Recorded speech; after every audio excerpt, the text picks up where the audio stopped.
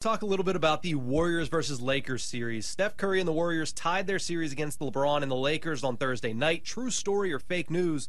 Curry is more deserving of being on the NBA's Mount Rushmore than LeBron James. This is fake news. LeBron's one of the all-time greats. What makes LeBron so incredible is that he's age 38 and he's still doing what he's doing. Now, Curry is incredible, and what he did in Game 7 against Sacramento. When I was producing the show last night, I was talking with Ryan, Nick, and Tristan, and I was just like, when are we going to talk about like Steph Curry being one of the maybe like the best offensive basketball player of all time? Like, he is just truly unguardable. LeBron is just, I mean, he does everything well. He rebounds, he scores, he assists, he leads. And, you know, it's kind of like with LeBron, it's the Mahomes thing. Like, you really don't need to surround him with much. You just put guys out there and he finds a way to make it work. Steph's an all-timer. He's fantastic. But LeBron is he's the greatest basketball player of my lifetime. I mean, he's one of one. So, this is fake news for me. Yeah, I mean, like, I wouldn't hate Steph being on the Mount Rushmore of NBA basketball just because he literally changed the way that the game is played. It's true. And what I love about it, man, like Steph, I wish when I was growing up I could watch somebody like Steph.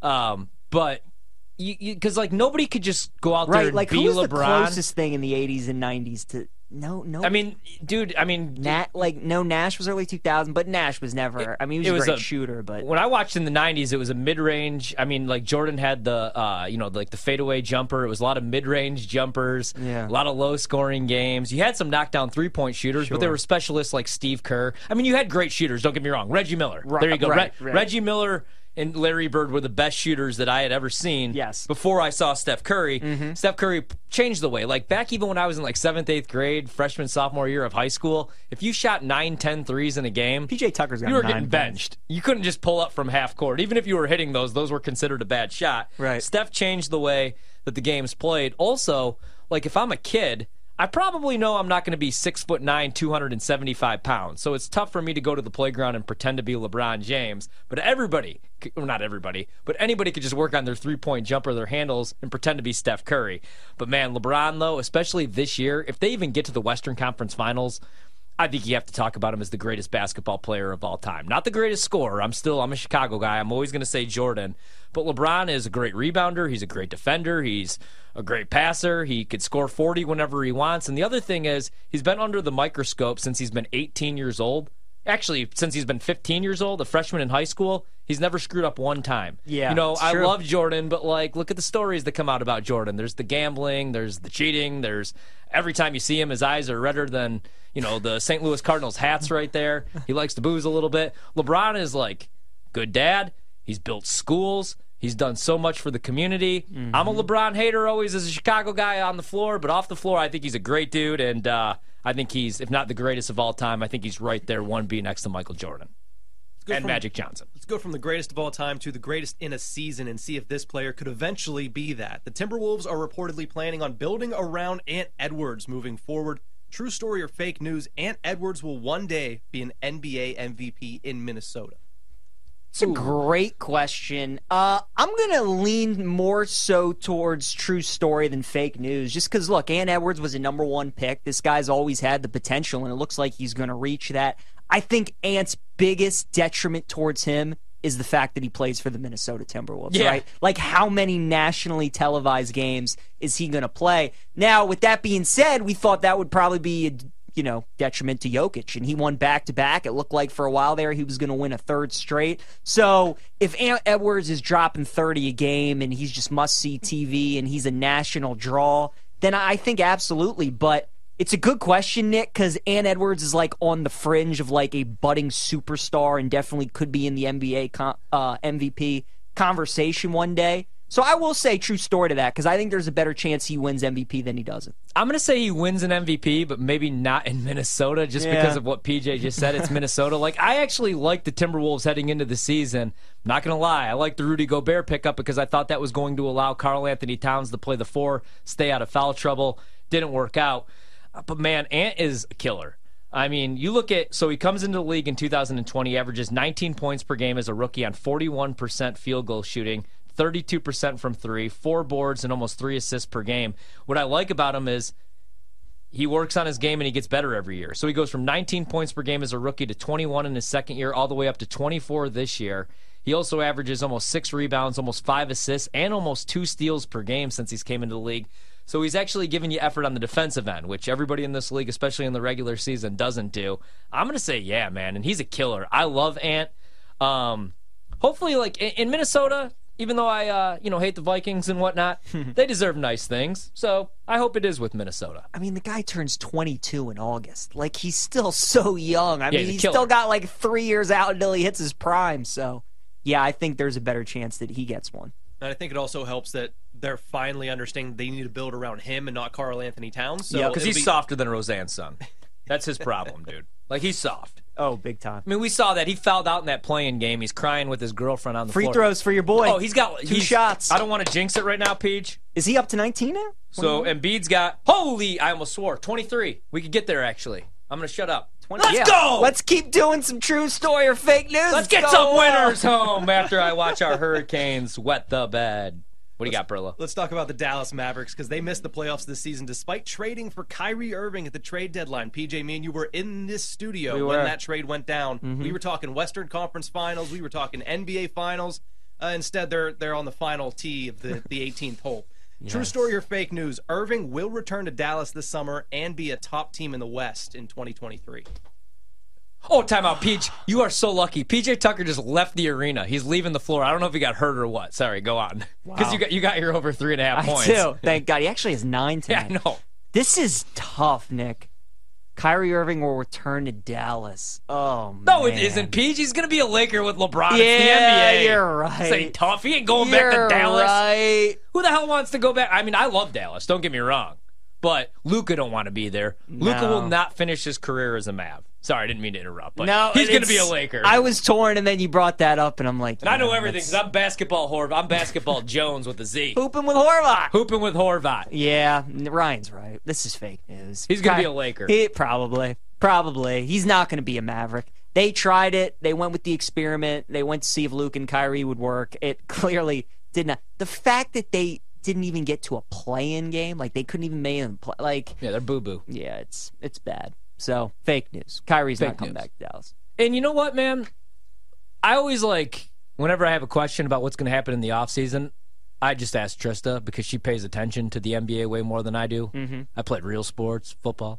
But she was like, no chance Kyrie goes to the Lakers. They don't have enough to give up. They don't have this. They don't have that. They won't be able to make it work financially. I always have to remind people, LeBron gets what LeBron wants. We can't.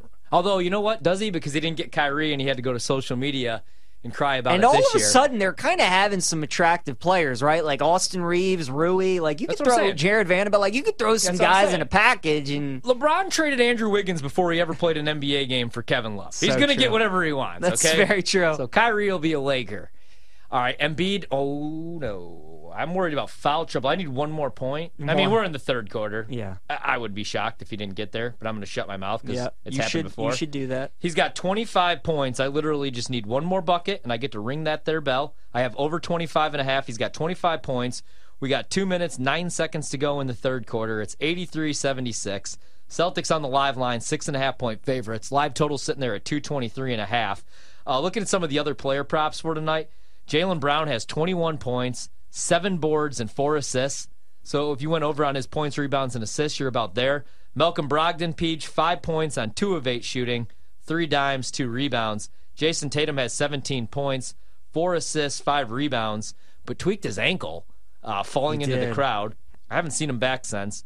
Marcus Smart, 13 points tonight, 3 of 7 from three-point land. So he goes over on his three-pointers. Maxey has 13 on 4 of 12 shooting.